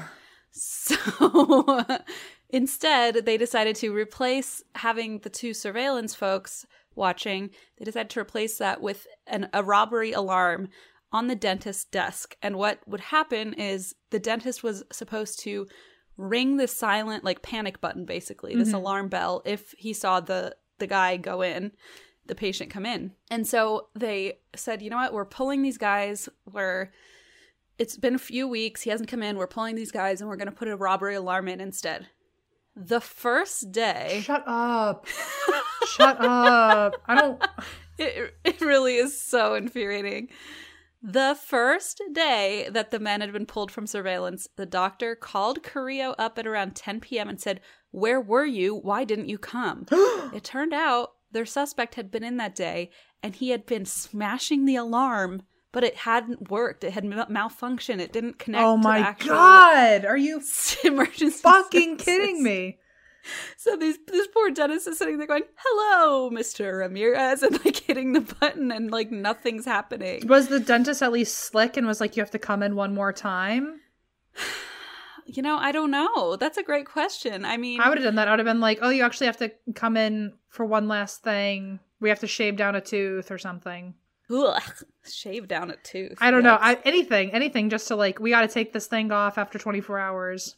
Yeah, that's a good call. I think he just was so taken aback that like no one was A helping. serial killer in his chair. I don't know. But yeah, so the alarm malfunctioned. So the day that the force pulled the 2 surveillance guys off, he waltzes on in with his little shoes, and the alarm doesn't work. So now we go to July 20th, approximately midnight. Max, 68, and Leila, 66, Knighting were shot to death, and they also had knife wounds found on their upper abdomens. The police found a pool gate that had been opened, and the back door was also opened, and it was quickly observed that both were shot with a .22 caliber gun. So this is where it gets frustrating again, because you're like, if they had left those 2 surveillance guys on one more day.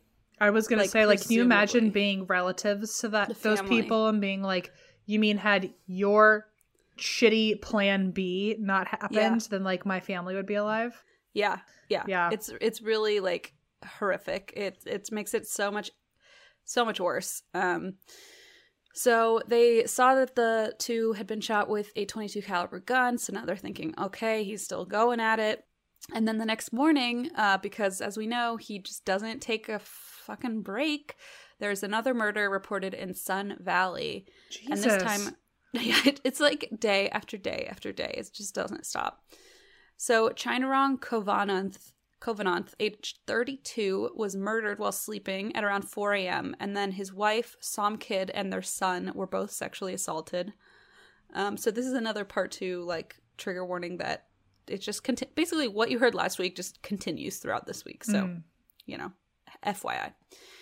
So the suspect had been at the location for 2 to 3 hours. And it would later be reported that while the suspect was robbing the house, he asked the wife, Somkid, if there were any more valuables, to which she replied, "No, I swear to God," before he interrupted and said, "No, swear to Satan." Oh. Okay. Yucko. I swear to Satan. Okay. Yeah. Jesus, yep, wow. Full in on his devil worshipping situation now. Wow. On the porch, they found a perfect Avia shoe print left behind. I'm gonna lose my fucking mind. Are you kidding me? And let me guess, nothing came from it. Well, on August 6, 1985, during a police meeting about the evidence of the case, they got a call which notified them that an attempted murder had happened that night in Northridge, where 2 people had been shot. So Chris and Virginia Peterson's house had been entered, and the suspect went to the bedroom, shot Virginia in the face, then shot Chris in the head. But in both cases, the bullet didn't make a full impact, and they both survived. Whoa! Like being shot to the head, they both survived. Isn't he? This is the same guy who did the shot someone with the keys, right? Or was that a? Oh yes. How is he having so many unlucky direct hits? Well, he's convinced that like he's being led by Satan, and that his actions aren't even necessarily his own. So he probably thinks it's some sort of divine plan. I'm not sure, but it's all bonkers. So yeah, they both survived. Chris, after having been shot in the head, is miraculously able to chase the intruder out. Wow. Which is amazing, like what adrenaline will do. I was gonna say, like, that is the human body at its finest right there. For sure. Like fight or flight times 1,000. So by this point, the police knew their suspect was reading the paper because in the case of William Doy, where he had actually saved his wife's life by calling 911 before he died, the killer was now making a point of disabling the phones before attacking so that the family couldn't call 911 if they were able to get to a phone. So at least at this point, police are putting some pieces together as far as like, well, now we know he's following, he's keeping tabs on what we're reporting about him.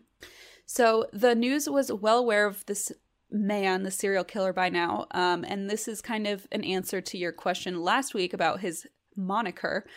So he began to be referred to by various names, including the Walk-In Killer and the Valley Intruder, but it was the Herald Examiner who eventually called him the Night Stalker. Okay. And then that stuck. Yeah, because I remember asking last week if he...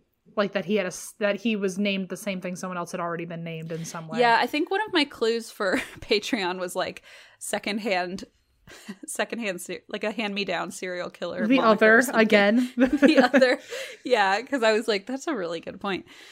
So 2 days later, on August 8th, the Night Stalker hit Diamond Bar near Rowland Heights, which was around 5 minutes away from Detective Carrillo's home. So now it's getting like close to where he lives. The police arrive at the house of the Abbott-Waths, where someone had entered the rear of the house. And in this case, they noticed that the killer had left a half-eaten honeydew melon behind. Okay, but so also gross. DNA, right? DNA. If you're eating honeydew, can't they separate that? Maybe? Did they not even look for DNA on this fucking melon? Oh my God. Did they have DNA back then? What year was this again? 85? Maybe. I don't remember. This might have been like right on the cusp of when DNA was like a commonly used thing. When was DNA created? That was the stupidest question I've ever asked.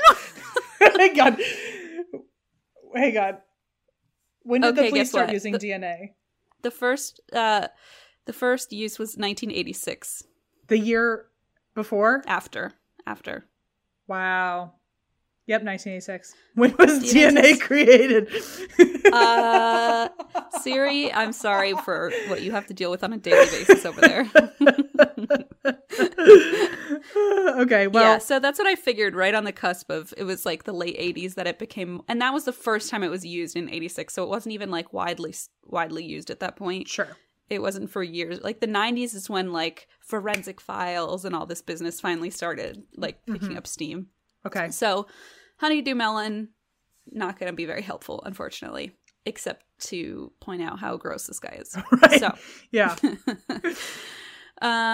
Of all things to eat, really? Honeydew melon? Whatever. Okay.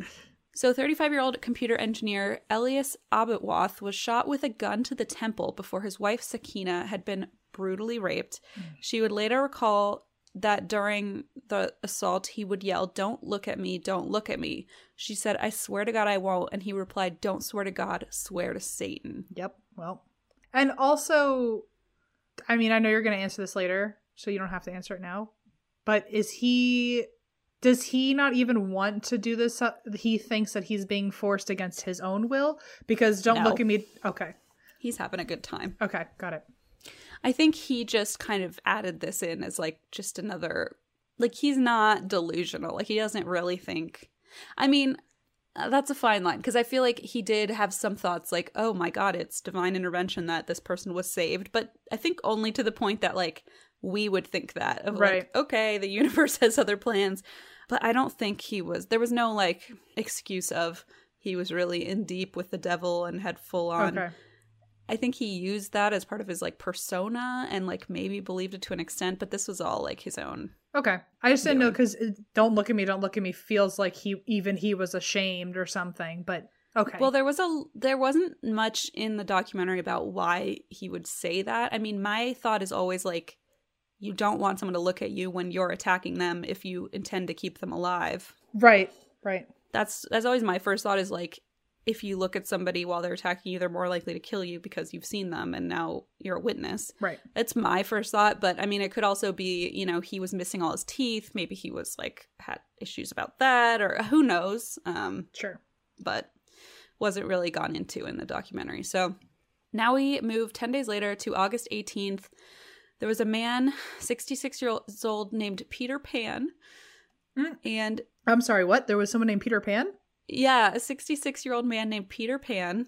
And, well, I mean, and so it sounds like, oh, Peter Pan, but also Pan is a very common Chinese and Korean surname. So, okay. Like, if you think about it.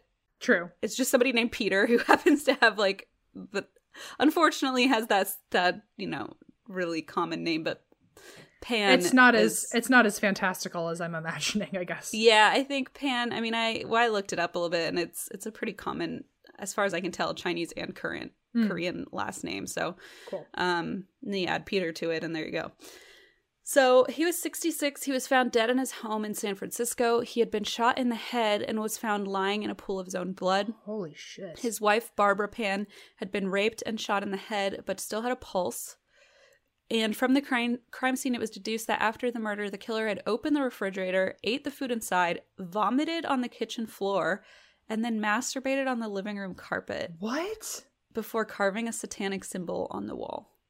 Whoa. Okay. Yeah. Wow. Yeah. That's a lot. Looney Tunes. Wow.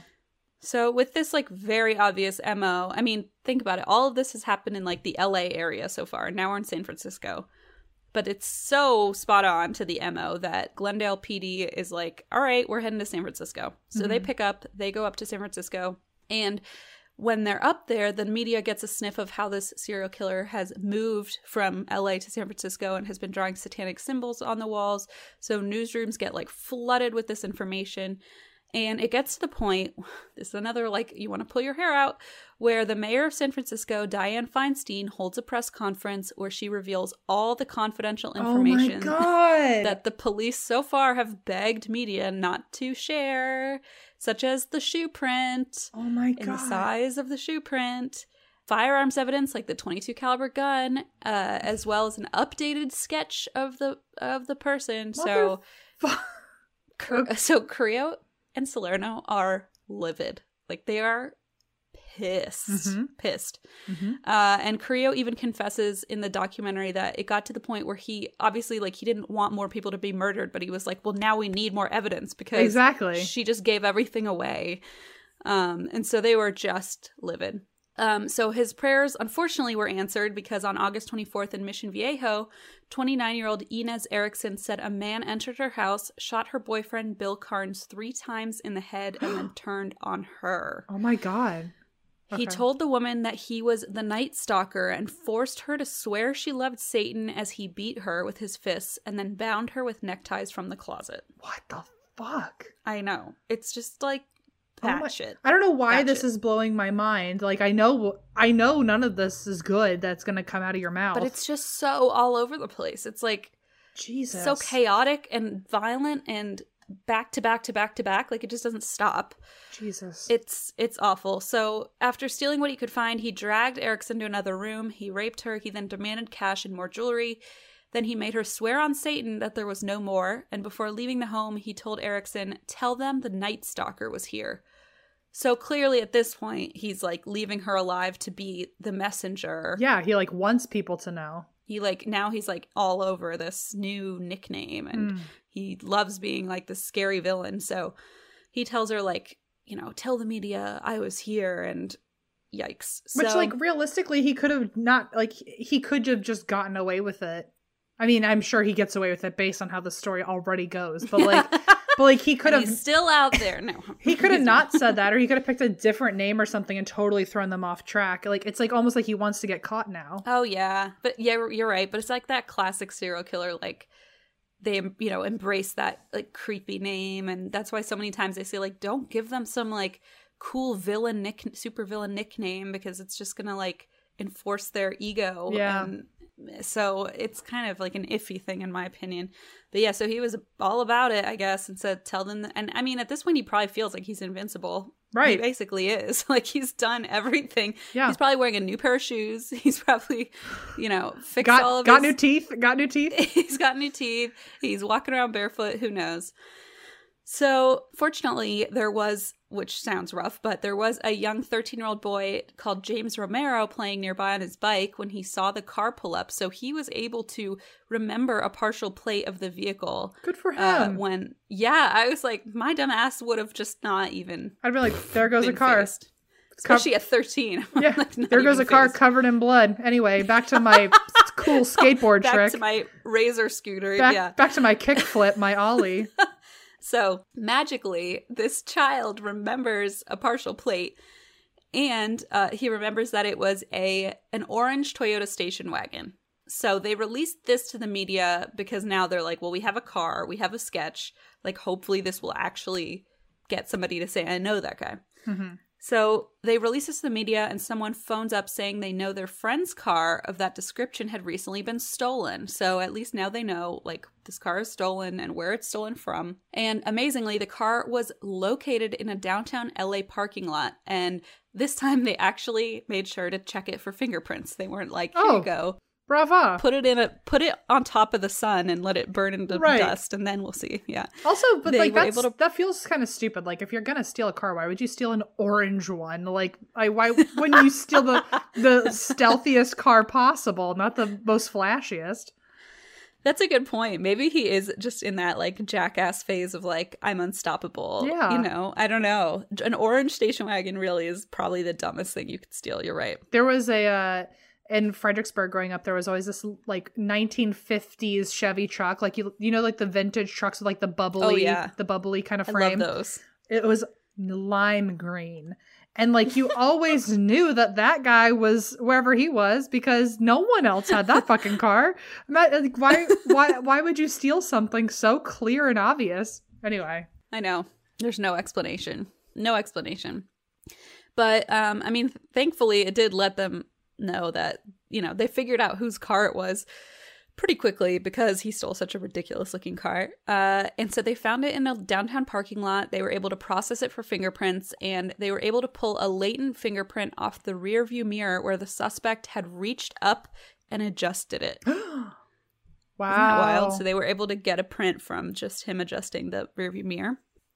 And investigators now had a live fingerprint, but they weren't sure who it belonged to. So with information about this Night Stalker having been revealed publicly, the police get another call on August 27th with more information. A woman says her father, who hangs out by the Greyhound bus depot, had befriended an individual named Rick. Oh, God. An individual he thinks might be the Night Stalker. Can you imagine just meeting someone and being like, that guy's a fucking serial killer? Like, I'm just hanging out at the Greyhound bus stop and, oh boy, this guy shows up. Yeah. He gives off a real weird vibe. This guy is a one of a kind. Yeah, you must give off a real shitty vibe to be, like, that obviously a serial killer. Right? So she calls and she's like, my dad like says he knows this guy named Rick and who like clearly fits this description, and he looks like the photo or like the sketch you've put out, all that good stuff. And so Carrillo and Salerno venture out to speak to the father directly, and he tells police that Rick, the guy he met, was from El Paso and had recently told him that he had committed a murder in Monterey Park. Cool, man. What a fun fact. Such an idiot. He really is like, he's really going for the full jackass. Right? Like, look who I am. He's like totally leaning into it at this point. Yeah. And I mean, to be fair, he's gotten away with murder literally dozens of times. So it's like, at this rate, he's probably expecting to get away with it. Yeah. So the murder in Monterey Park was the murder of Dale Okazaki, which was the first one I talked about last week, of where the roommate had the keys, Maria, and then he went in and killed Dale. So that was the murder in Monterey Park. So in what seems to be the community gathering together To solve this crime in San Francisco, police informant Earl Gregg surrenders a bracelet he thinks might be linked to the Night Stalker case. So this is all kind of happening in different parts of California. Different people are coming forward and saying, like, I have a piece of this, I have a piece of this. So he gives this bracelet. He says, I received the bracelet from my wife's mother who lived in San Pablo, and she told police she had received the bracelet from her boyfriend named Armando Rodriguez. And Armando had gotten the bracelet from his friend from El Paso, whom she only knew as Rick. Oh. And they said, can you describe Rick? And she said, I don't really know anything about him except that he always wears a black AC/DC hat. Get out. Okay. I know. And so now they have like same guy, or name Rick from El Paso, AC/DC hat. This is starting to fit together. Murdered someone in Monterey Park. Yep. So on August 30th, Armando finally revealed the name of the person they're looking for. His name is Richard Ramirez. Basically, this was Armando's friend. So he was like, fine. Eventually, he was like, I'll give in and give up his name. So Richard Ramirez, a man who had only been charged before with petty thievery and grand theft auto, but nothing violent. So he hadn't been charged with anything even close to the crimes they were now looking at. So with this information, the fingerprint of Richard Ramirez was matched to the print found in the car. They have their freaking guy. That's amazing. Finally, Jesus Christ. Finally, right? Okay. Finally. So on August 31st, 1985, they start tracking down Richard Ramirez once and for all. And the place they go to is the Greyhound Bus Depot because they learned that he had a locker there. So they're like, aha, he has actual stuff that he keeps at the Greyhound bus station. Oh my gosh. Okay. So at 8:15 a.m., surveillance around the bus depot was like waiting, lying in wait. They are ready for Ramirez to show up.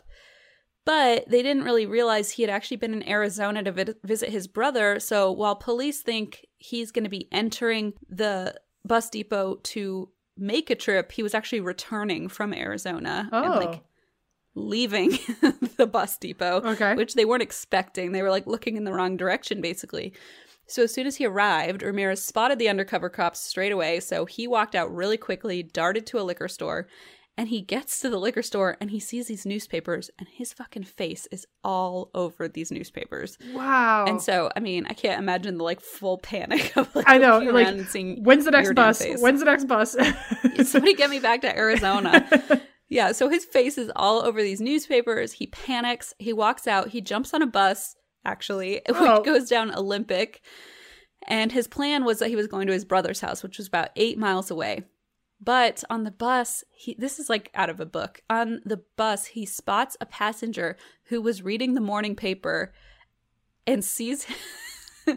And so the person is reading the paper about him and fucking notices him. Oh my gosh. And is like, he sees him referring to the paper, then looking up at him, then looking down and being like, oh my God, face of recognition. Yeah. And so the passenger gets off the bus and Ramirez is like, fuck, this guy's about to, like, he walks up to a payphone and Ramirez is like, oh my God, this guy's calling the cops. Yeah. So he jumps off the bus.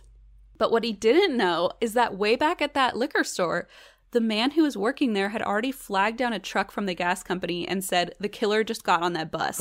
Because when he had wandered into the liquor store, the owner of the employee had recognized him and had already gotten like police on the case. Oh my God. So he didn't even know he was already being tailed. So when he jumps off the bus, they're already like on the trail of this bus. Yeah. So Ramirez was chased down several streets. He ran across the freeway, which in LA, like, amazed that you even survived. I mean, that. That's divine. That's a feat. Of all the things. That's Satan's doing, yeah, for sure. That is definitely divine intervention. So he tries to carjack a car, but to no success. And this is like probably the most what's the word? Like redeeming part of the video, because you see this mob of locals just like get together and start chasing him like Beauty and the Beast style. Like they're basically coming at him with like pitchforks and they're chasing him down. And he's running and running and running, but he like gets exhausted and he gets circled by like just tons of people in the neighborhood. And so all these local folks in this neighborhood are like surrounding him. And then a police car pulls up and they basically citizens arrest him. Like they basically pin him until police get there, which is just wild.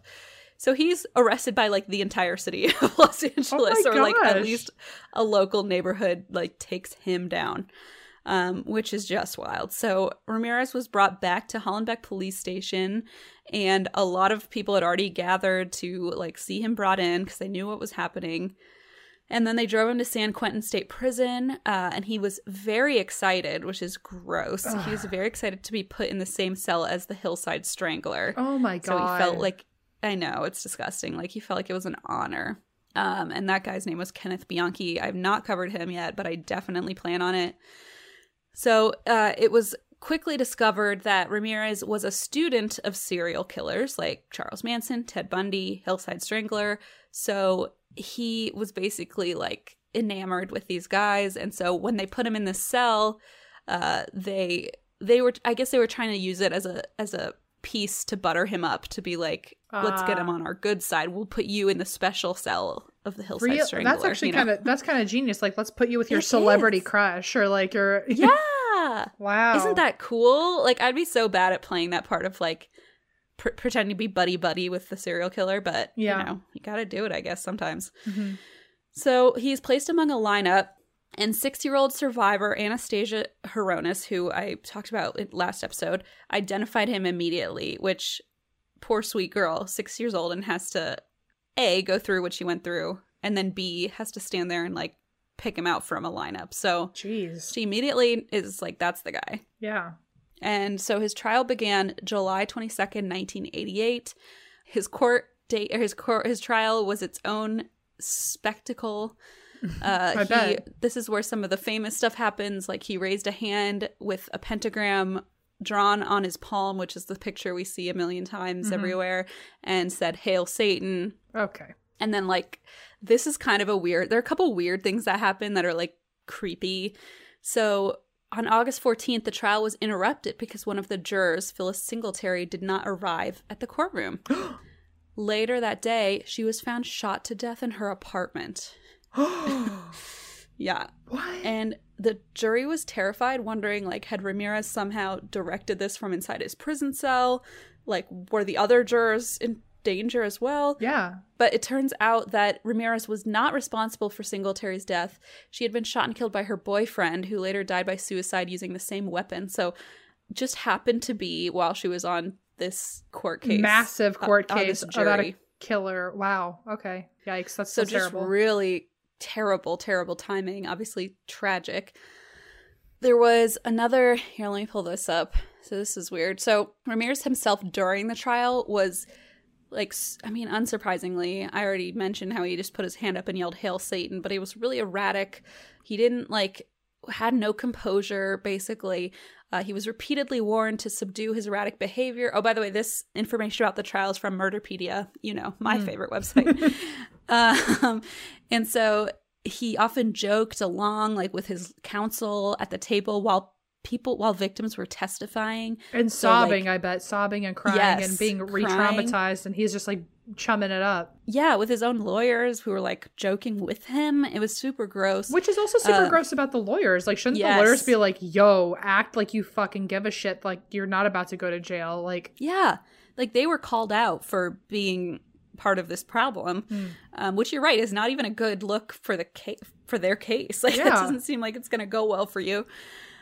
So apparently he laughed a lot. He joked with his attorneys. He even cackled loudly, like, during testimony. Oh my God. Yeah. And once he laughed loudly during a young widow's testimony, like, you know, he killed her fucking husband. Oh my God. And several spectators were crying as she tearfully described how her assailant had raped and beaten her while her slain husband lay nearby. And he started laughing, and then he sneered openly at the prosecution, and you can see, like, photos of the crime if he would look at photos of the crime scene that were being presented, he would start smiling. Like, every time they put up a new, like, extra horrific photo of a crime scene, he would, like, smile in, like, satisfaction. Just awful. Just so gross. Another kind of creepy thing that happened is that suddenly, you know, he was flashing these satanic symbols and saying, like, "I follow Satan" and all this business, and then all of a sudden all the court lights went out. It was, like, turned off. What? And I know. And the deputy marshals drew their pistols and told everyone to hit the floor. And then they dragged Ramirez out of the courtroom and like restarted the trial later. But like nobody knows what that was about. What the hell? It may have just been like a weird power outage, but like with his satanic stuff, people were like extra freaked out, as you would be, you know. And he's like slimily laughing the whole time. Yes. Like even if he didn't cause it, but like just at how perfect the timing was.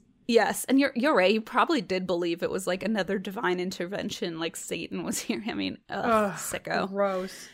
He would also stare down the witnesses at the podium, like trying to fluster them, basically. He like knew, obviously that fear was something he could control people with. The judge was like, fuck your mind games, and basically yelled at him to stop now. Yeah. And of course he didn't stop, and he tested the warning again, and he started like doing his weird glare. I mean, if you look him up, he's very scary looking. Mm-hmm. He did his like creepy glare / stare at anybody who's testifying. And so the judge nodded to the bailiff. The bailiff physically yanked his head in the other direction. Oh my God. And he grunted. So Ramirez grunted and leaped to his feet and attacked the bailiff for like moving his head. And within seconds, he was overcome by courtroom guards, and they dragged him out to his holding cell. So it's just not an easy-going guy in court. He needs to get it together. Well, I mean, he's literally a murderer, so whatever. Come on, bud. What happened to you? Get it together. Shake it off. Shake off your cares. Shake it off. Cremate your cares, my friend. Oh, my God. Cremate your cares, my friend. The owl is waiting. The Walter Cronkite owl. Oh, my God. I will never get over that. So there were 165 witnesses who addressed the court. Most of them brought damaging testimony against the defendant, and witness after witness for the prosecution had sworn under oath, being like, that is the guy. That's the guy. I know it is. Under oath, that's him. I remember his words. I remember him cursing to the devil. I remember his eyes. They like full on knew it was him, no question. And weirdly enough, there was apparently a juror who had to be replaced after a week because they kept falling asleep during the proceedings, which like how that man, I don't know if it's a man or not. That person needs to be they need to go to a doctor for narcolepsy or something because like I can't imagine ever falling asleep as a juror, but also like especially during this case, like I don't think that person had a choice that they were sleeping. Yeah, that's what I was thinking too. Like, it's probably not boredom. It's like an illness. Like, they need to get checked out. I think they're like overstimulated and their body's shutting down or something.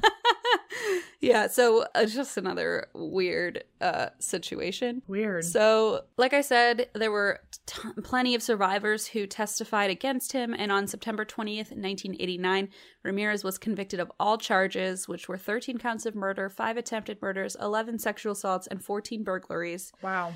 And then during the penalty phase of the trial, on November 7th, 1989, he was sentenced to die in California's gas chambers, and he commented to reporters, "Big deal. Death always went with the territory. See you in Disneyland." What the I knew about the see you in Disneyland thing, but I didn't know it was him. I knew someone had said that, but I didn't know it was him.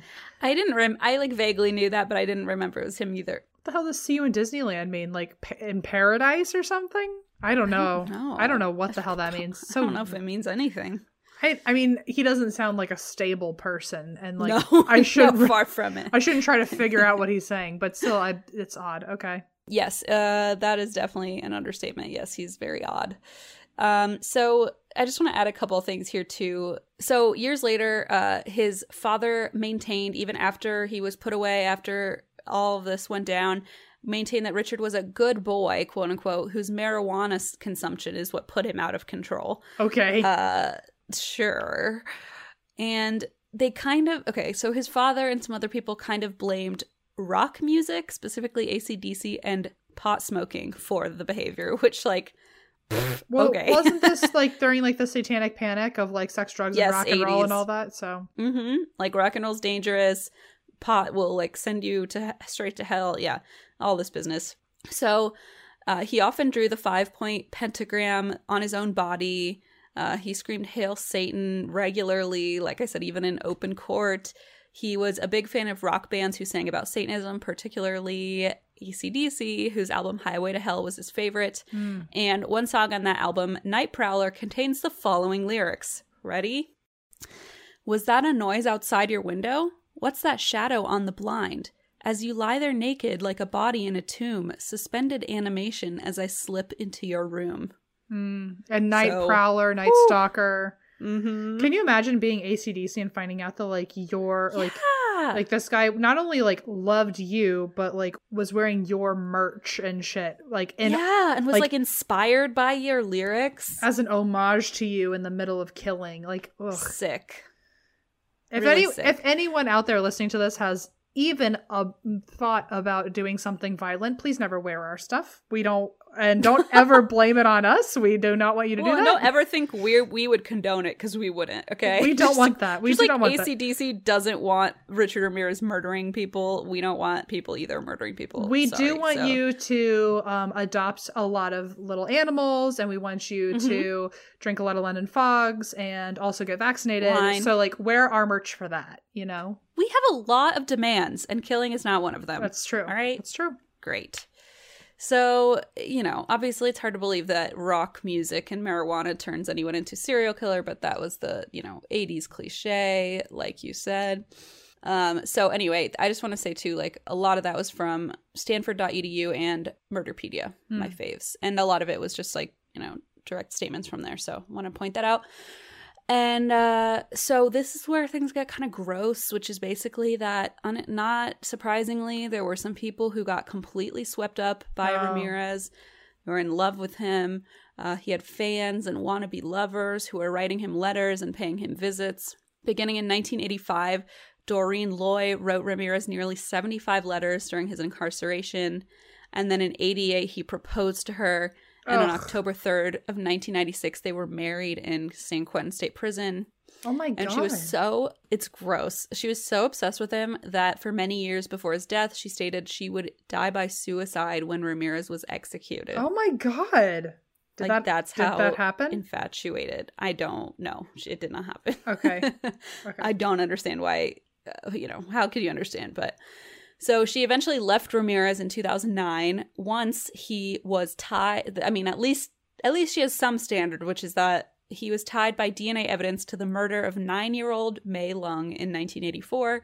So once his DNA tied him to a murder of a 9-year-old girl, Loy was like, I'm out. Okay. So, well, I'm glad at finally least something. I didn't know morals could fall all the way down there, but I'm glad that you found there's one down there that you could pick up. You found one. Great. Yeah. But it reminds me of his quote unquote morals, which was like, I don't kill kids unless I have to, Ugh, okay. I will assault them and ruin their lives, but I won't kill them because I'm a good guy. Ugh, like, okay, whatever. So on April 10th, 1984, Richard Ramirez took his, this is backtrack.